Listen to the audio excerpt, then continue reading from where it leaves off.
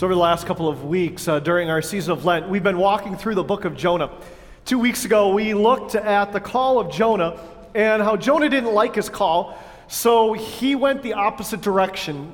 And we saw that there was a word that was repeated over and over again, yarad, meaning to go down. Jonah went down to Joppa, and Jonah went down into the belly of a boat, and Jonah went down into the belly of a fish, and Jonah just kept going down and down and down, and he reached into the depths, and yet God's relentless grace found Jonah even in the depths of his life, just like God's relentless grace finds us in the depths of ours. And in Jonah chapter 2, we looked at how Jonah, who is in the depths of the sea, in that belly of that great fish, experienced God's relentless grace, and it caused him to reach out and worship. And how God's relentless grace leads us to worship him. Because God has continued to show Jonah relentless grace. He showed it to him in a storm that saved him from running away from God, and it showed him relentless grace in a fish that saved him from that great tempest and from the waters and drowning. And God shows us relentless grace. Today, as we look at Jonah 3, we're going to experience and see that relentless grace and how important that is for our very lives. But let's begin with the word of prayer. We pray. Heavenly Father, thank you for this day and this opportunity to gather together. And we pray that as we look at Jonah chapter 3, and as we see Jonah faithfully fulfill his calling to preach to the city of Nineveh, that you would speak into our lives. And there are times where we want to identify with Jonah in this text, and yet all too often we are Nineveh, and we need Jonah preaching to us. So Lord, speak into our lives in the way that you need to, so that you might shape and mold us as the people of God. We pray this in Jesus' name. Amen. Roy Riegels was a football player in the late 1920s for the University of California, Berkeley. He played both offense and defense, as they often would do back at that time, and he played the nose tackle position, which is the middle of the defensive line on defense, and he would play the center on offense. He was a first-team All-American. He was the captain for that football team, and his coach called him one of the smartest players that he had ever coached in his career. And the University of California, Berkeley was a powerhouse at that time. And in 1929, their team made the Rose Bowl, and they played a powerhouse from Georgia Tech. The University of California, Berkeley was 7-1-1. Georgia Tech was undefeated. They had outscored their opponents that year 210-43. No one had even come close to them. And so as they're playing that football game, they get about halfway through the second quarter, 3/4 of the way through the second quarter, and the score was still tied 0-0. Georgia Tech has the ball, they're marching down the field, and as they march down the field, on one of the plays, one of the players on Georgia Tech fumbles the football. And Roy Riegels, who his coach said had a nose for the football, found the football, scooped it up in the middle of the scrum, got bounced around 3 or 4 times, and started heading down the field, sprinting as fast as he could down that field. And he was being chased, and the players on the sideline are screaming and cheering, and other team is screaming and cheering. And as he's running down that field, 70 yards away from the end zone, he is tackled at the 1-yard line. 1 yard short of scoring for Georgia Tech. He had run the wrong way. In fact, that's where he got his nickname, Wrong Way Roy. To the degree where, because of how close they were to the end zone, their team decided, you know what, we don't want a fumble, we don't want an interception, we're just going to take a safety. So they took a safety and went in, losing at halftime 2-0. Wrong Way Roy. You ever gone the wrong way? You ever gone in a direction you should not have gone? I was talking to my wife about this message ahead of time this week, and yesterday she texted me probably at like 3 o'clock and said, "Hey, are you listening to K-Love?" She goes, "Did you hear about that flight?" I said, "What flight?" She goes, "Look up the flight that left from London heading to Germany." So I quick Googled it and found out that there was a flight that left from London to Germany and landed in Scotland. 525 miles away from where they were supposed to go. I don't know how you do that with modern technology today and with people probably talking to you on your headset, but they went the wrong way. You ever gone the wrong way? Made a decision that you ought not to make? Done something that you knew you shouldn't have done? Gone the wrong way? When you go the wrong way, there are a couple options in that moment, right? The first option is you just keep going and pretend that you're going the right way and everybody else is wrong. I experienced that one time. I was driving down a one-way street, and I was going the right way with a lot of other people, but there was this nice little old lady who was going the wrong way. And she was weaving in and out of everybody going the wrong way. And as she's doing this, she is giving dirty looks and yelling at every single person as they're driving by her. Because she was right and we were wrong, right? Like there are times where you make the wrong decision. You're like, I'm just going to keep going, right? Because I'm in the right. But there are other times where you realize, yep, I'm not going in the right way. Some experiences. Have you ever been to a water park where you saw somebody and they're walking towards the wrong dressing room? And then they see the sign, they're like, yeah, I didn't do that, right? And you realize you've gone the wrong way. And in that moment, you have to correct. You have to turn around and go the other way. You have reverse course. Don't you wish life had these signs sometimes? Don't enter. Don't go this way. Turn around. Danger ahead. This is not the direction that you want to go. In the book of Jonah, we see both Jonah, who is going the wrong way, and we see Nineveh, who is going the wrong way.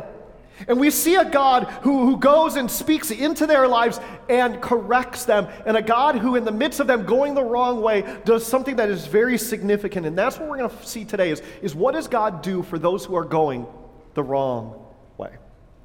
If you'd open up your Bibles this morning to Jonah chapter 3. You can find that on page 775. Page 775 in your Bibles in front of you. Jonah has been running the wrong way, and God has been pursuing him, so much so that if you read Jonah 1 and then Jonah 3, if you just skip Jonah 2 and read Jonah 1 and Jonah 3, you will notice that they almost exactly parallel themselves. It says that the word of the Lord came to Jonah the first time and tells him to go to Nineveh. And then in chapter 3, it says the word of the Lord came to Jonah the second time, saying, arise and go to Nineveh, the great city, and call out against it the message I tell you. God gives Jonah a second chance because he is a God of second chances. And he says, I know you've been running the wrong way. I know that you thought you wanted to go on vacation to Tarshish, but that's not where I want you to be. And he turns Jonah around, speaks the word to him a second time, and sends him to Nineveh. Now remember that this journey would have been a difficult one for Jonah. Like there are no planes, there's no automobiles, no trains, no anything like that at this time. And so this would have been a journey probably by foot or with caravan. Close to 45 days he would have journeyed just to get to Nineveh. To think about that whole time, the grace of God that restored him and watched over him and preserved him, and the calling that was ahead of him, the change of life. And so again, Jonah, you can see the parallel now actually responds the right way. And you will see, if you read through it, how the captain and the king are paralleled, and the responses of the sailors and the responses of the Ninevites parallel each other. And Jonah 1 and 3 parallel each other. But this sheds light on how God works in the lives of those who are going the wrong way. So Jonah arose, in verse 3 it says, and went to Nineveh according to the word of the Lord. Now Nineveh was an exceedingly great city, 3 days' journey in breadth, 3 days' journey in size. This is an artist's rendition of what they might have thought that Nineveh looked like. Nineveh that was built on one of the great rivers. Nineveh, who would have had very fertile farmland all around it, which would have made them a very prosperous city, a sprawling city, a city with great walls, and an exceedingly great army, befitting that which was the capital of the kingdom of Assyria, the powerhouse nation at that time. In fact, even their architecture would have been beautiful and ornate and very expensive. An artist's rendition of what the palace might have looked like with the river running right next to that palace. A people who were very wealthy, but probably one of the most dangerous places to ever build a church. Just this past week, I was reading an article about the top 10 most dangerous places to build a church in the world today. They listed places like North Korea and Afghanistan, Somalia and Libya. And if they would have done that at this time, Nineveh would have been at the top of that list. A place that would have rejected that message, or so they thought, and would have killed those who called themselves followers of Yahweh. A city that was very secure in its sin. If you read the prophet Nahum, that lists some of the sins of violence, sexual immorality, idolatry, spiritual complacency, or spiritual bankruptcy, and they were very secure in those sins. And we should be reminded that there are many times when you and I are secure in our sins. We're secure in our negativity. We're secure in our bitterness. We're secure in our self-centeredness and our belief that we are always right and others are always wrong. We are secure in our spiritual complacency, where we have this kind of hobby Christianity, where we act as Christians when it works and suits us, but where it doesn't, we kind of put our Christian faith and values aside. A spiritual complacency that allows us to dwell securely in our faith while still dwelling securely in our sins. And what happens? Well, it doesn't just happen right away that we become secure in our sin. That happens as a process over time. I'm reminded of that in the lives of my children. My children have this rule that in the morning, you are not allowed to turn the TV on, nor are you allowed to play video games when you wake up. Like, there is no playing video games, and especially, this is the bane of my existence right now, no playing Fortnite. Right? Like, no Fortnite, especially in the morning, okay? School, get ready for school, eat breakfast, and then maybe later, if you get all your chores and homework done, then you can play some video games. And when my children first started disobeying that rule, because that's what children do, right? Like, they test to see if you're going to hold steady with your rules. The first couple of times, they'll hear me coming down the stairs, and I will immediately hear the TV go off and scurrying going on and everything getting put away because they think that they can make me blind to the fact that they're actually disobeying the rules, right? But I know that they know that they're doing what's wrong because they're trying to hide it. That's what we do when we first start sinning, isn't it? We try and hide it. But you do it after a couple times, and then all of a sudden my children get a little bit more bold, right? And they don't turn it off. They kind of ignore it. And then when Dad shows up, they're like, "Oh, I'm sorry. Oh, I totally forgot. I got all my stuff. I'm sorry. I shouldn't have done that. Please forgive me. Don't punish me." They get defensive. They get apologetic. But they do that for the 14th, 15th, 16th time. And all of a sudden it's like, "Well, Dad, I already got dressed. I'm ready for school.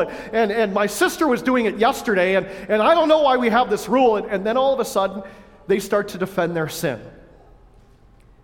And that is so much like how all of us become secure in our sin. At the beginning, we know it's wrong. And then we become more bold. And then we become more secure.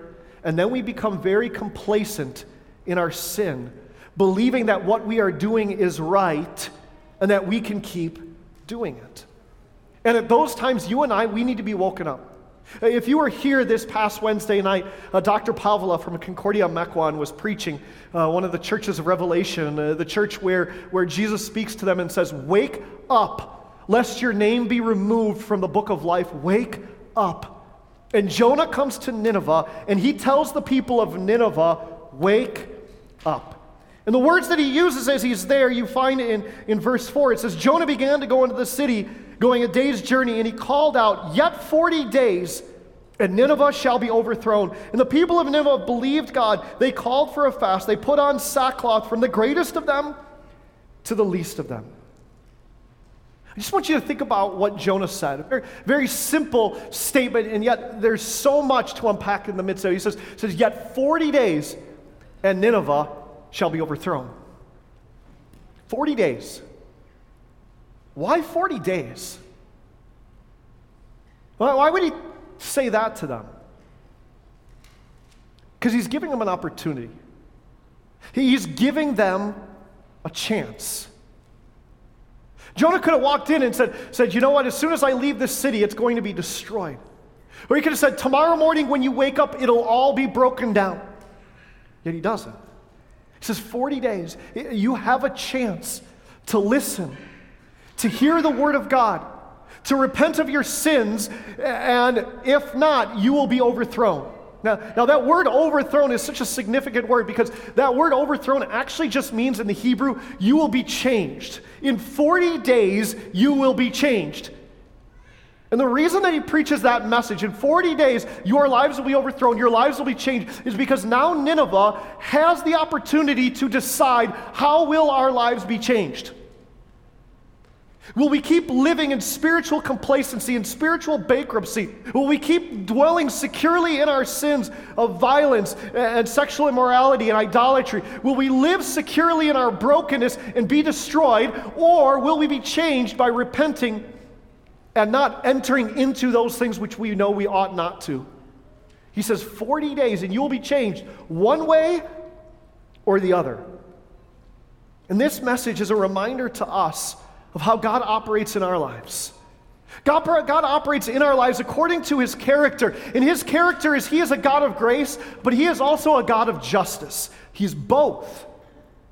And we need God to be both, a God who brings justice and a God who brings grace. And people today just want to talk about the God of grace, right? Like God is love and God is a loving God. And so God wouldn't judge people and God wouldn't tell people that they can't live the lifestyles that they want to live. Except when we say that, we forget that our God is not just a God of love and grace, but he is a God of justice as well. He is a God who speaks truth. And this is why many times when we speak the word of God, we will have people who say to us, well, you're a Christian, and doesn't your own Bible say you shouldn't be judgmental, judge not lest you be judged? Like, why are you judging others? You shouldn't be judging because God says, judge not. And in that moment, you should remind them of the context of that passage that says, judge not lest you be judged, for in the same way that you judge others, you will be judged. And is there a way in which you and I are judged by God? There is, isn't there? We are judged by the Word of God. We are judged by the truth. So when we speak the truth to others, we're not speaking judgment, we're speaking truth. We're not speaking in a way that is outside of what God calls us to speak, because the truth is that there is a judgment day. And there is a day where we will be held accountable for our sins and have to account for each of them. And if it wasn't for the justice and judgment of God, there would be no need for Jesus. If God would say, just live how you want and do whatever you want, well, there would have been no need for Jesus. Jesus came because we did the wrong things, because we lived the wrong way, because we gave into idolatry and sexual immorality and violence and spiritual complacency in our life. Jesus came because we went the wrong way. We ignored the do not enter sign and made decisions for our own good and entered into sinfulness and brokenness and security in our own sin. And Jesus paid the price. He was held accountable for our sins and brokenness. And yes, our God is a God of love. While he is a God of love, our sin is deadly. And so he, in the midst of a sin that leads to death, took that upon himself so that we would have forgiveness and new life in Jesus Christ. So that we can speak out just as Jonah did and says, overthrow your lives, change your values, change the way you live so that you might be under the grace of Jesus Christ. Because our God is a God of justice. But he's a God who also brings us love and peace and grace. It's like this. If you saw a child playing in the middle of a busy street, is it a loving thing to do not to correct them and get them out of harm's danger? No. That would be a hateful thing to do, to leave them there, wouldn't it? The loving thing to do is to correct them. To bring them into safety. And if we believe that the wages of sin is death, then we should offer that gift of truth to those who are living outside of the grace of God. In fact, this is what Jesus himself warns about in Matthew 12 when he speaks of Jonah. He says this, "Then some of the scribes and Pharisees answered Jesus, saying, 'Teacher, we wish to see a sign from you.' But Jesus answered them, 'An evil and an adulterous generation seeks for a sign, but no sign will be given to you except the sign of the prophet Jonah. For just as Jonah was 3 days and 3 nights in the belly of the great fish, so the Son of Man will be 3 nights and 3 days in the heart of the earth.'" Now, this is why we actually believe the story of Jonah was a true story, because Jesus refers to it as a true story, just as the prophet Jonah, a real person. But he says that, he goes, "The men of Nineveh will rise up at the judgment with this generation, and the men of Nineveh will condemn it. For they repented at the preaching of Jonah, and behold, someone greater than Jonah is here." He's saying we should understand that we are sinful. We have gone the wrong way. We have strayed from the calling that God has for us, and that we need our lives to be overthrown. And the people hear that message, and they repent. And not just the people, but also the king. It goes on and says, "So the word reached the king of Nineveh, and he arose from his throne and removed his robe that covered him with sackcloth and sat in ashes. He takes on the sign of mourning and death." A reminder of Ash Wednesday, and how on Ash Wednesday we wear the sign of death on us. "And he issued a proclamation and published this decree throughout Nineveh. By the decree of the king and his nobles, let neither man nor beast, herd nor flock taste anything. Let them not feed or drink water," meaning hold a fast. "But let man and beast be covered with sackcloth. Let them call out mightily to God. Let everyone turn from his evil way and from the violence that is in his hands. Who knows? God may turn and relent and turn from his fierce anger so that we may not perish." See what the king said? He said, turn around. Don't keep going that direction. And that's what repentance is. The word repentance actually means to be walking in one direction and then to take a full 180-degree turn and walk the exact opposite way. To turn around, to turn from your sinfulness, to turn from your brokenness, to turn from your spiritual complacency so that you might know the new life that is yours in Jesus Christ. And then notice what the king says. He says, who knows? Maybe God will show us grace. Meaning, we don't deserve this. We deserve to be destroyed. And you and I, we don't deserve God's grace. But that is exactly the point of grace. Grace is the most unfair gift that has ever been given, because grace isn't dependent upon us deserving it, but grace is actually dependent on us not deserving it. That's the point of it. Grace is given to those who know, I don't deserve God's love and forgiveness, and so I fall on his mercy and ask that he would show me forgiveness. And what happens? They overthrow their lives, don't they? In fact, their future reality overthrew their current lives. And that's what God seeks to do for us. You ever had that happen where this future reality overthrows your current plans and your current lives? Some of you have experienced that when you went to the doctor. And the doctor does blood work, and he does tests on you, and he says, you know what, you need to start cutting out salts and sugars, and you need to eat better, and you need to lose weight, and you just need to get healthier, because if you keep living this way, your life is going to be cut short. You need to change your lifestyle. Some of you had this happen at work. You went into the boss's office, and the boss sat you down and said, you know what, if you keep working with the work ethic that you have right now, you won't be working here anymore. Like, you need to change, or you need to find another job. And that future reality changed. It overthrew their current plans. That's what Jonah does. And that's what God does for you and for me. He says your future reality of a life that is yours eternally should overthrow your current plans, so you are not secure in spiritual complacency, but that you repent and overthrow your lives that you might experience the grace of God. And that's what Nineveh experiences, isn't it? Verse 10. So when God saw what they did and how they turned from their evil ways, God relented of the disaster that he said he would do to them, and he did not do it. I love that word, relent. That word relent actually means he changed his verdict. He said, Nineveh, you are guilty, but because you turned, because of your repentance, in that act, I demonstrate my grace, and I change the verdict from guilty to innocent. Why? Well, because God desires all to be saved and come to a knowledge of the truth. Or God sent his Son so that the entire world might be saved and know the love that is found in Jesus Christ. No one deserved it, but God desired it for each of them. And one sermon converted an entire city.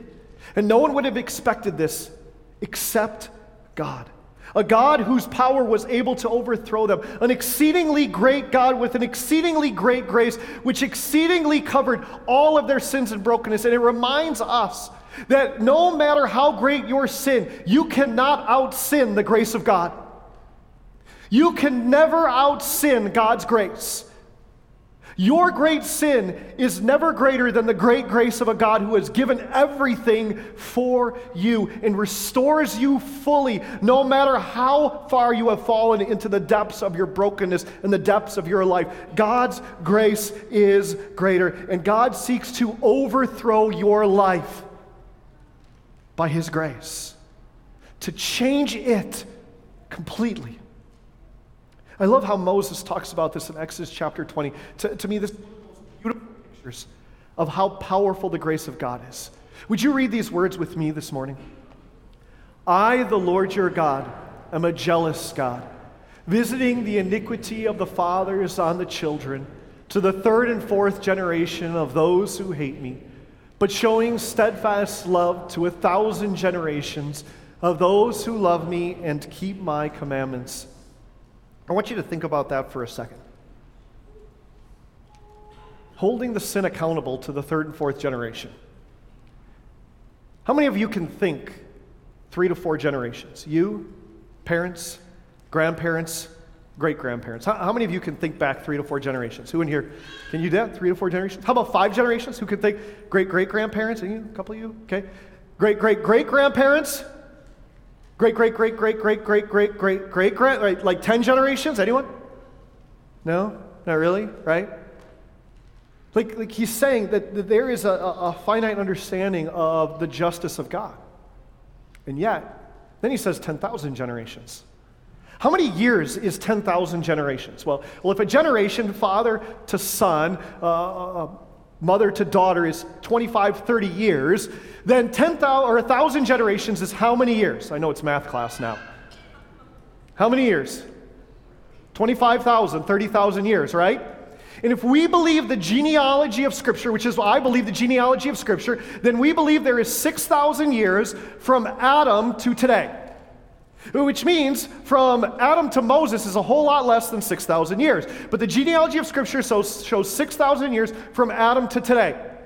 So if there is only 6,000 years from Adam to today, then how do you get 1,000 generations? You can't.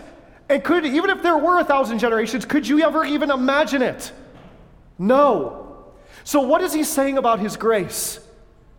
It's beyond our imagination. It's beyond anything we could understand.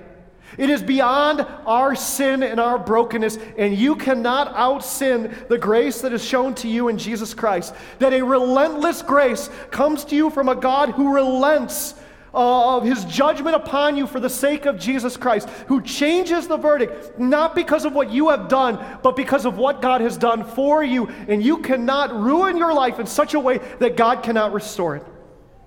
At halftime of that football game, Roy Riegels went in and looked at his coach and said, I'm not coming out for the second half. In fact, his exact words were these. He says, Coach, I can't do it. I've ruined you, I've ruined myself, I've ruined the University of California, and I can't face the crowd to save my life. And Coach Price looked back at him and said, Roy, get up and go back out there.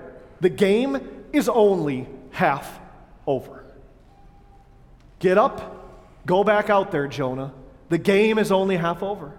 Get up, Nineveh, and go back out there. The game is only half over. Get up and go back out there. Your life is not over. And Roy went up there, and he had just a stellar second half. And he blocked a punt, recovered a fumble, was a stellar player in the second half. Their team ended up losing 8-7, the cost of a safety. And yet, he was named to the Rose Bowl Hall of Fame. He was named to the Cal Berkeley Hall of Fame, and he became a speaker, a nationwide speaker and motivational speaker for others in the midst of their struggles, because the game wasn't over. This is what happens when we rest in a God who overthrows our lives and pursues us with a relentless grace so that we might experience in the relenting of God who changes his verdict and says to you, get up. The game is not over. Keep going because I have more for you by my relentless grace. In Jesus' name, amen. Let's pray. Heavenly Father, we thank you that even when we run the wrong way, that by your relentless grace you pursue us, and that we cannot out-sin your grace. It covers all of us, all of our brokenness, all of our waywardness, all of our spiritual complacency, all of our sins of thought, word, and deed. Your grace covers it all, and you relent, you change your verdict so that we might know the new life that is ours in Jesus Christ. And as we know that new life, Lord, call us to get up and to get back out there and to keep going, because now we have the opportunity to share with others the relentless grace from a relenting God who overthrows our lives so that we might know the great grace of a God who loves us. Turn us from Nineveh to Jonah, so that we might proclaim your relentless grace to others. In Jesus' name, amen.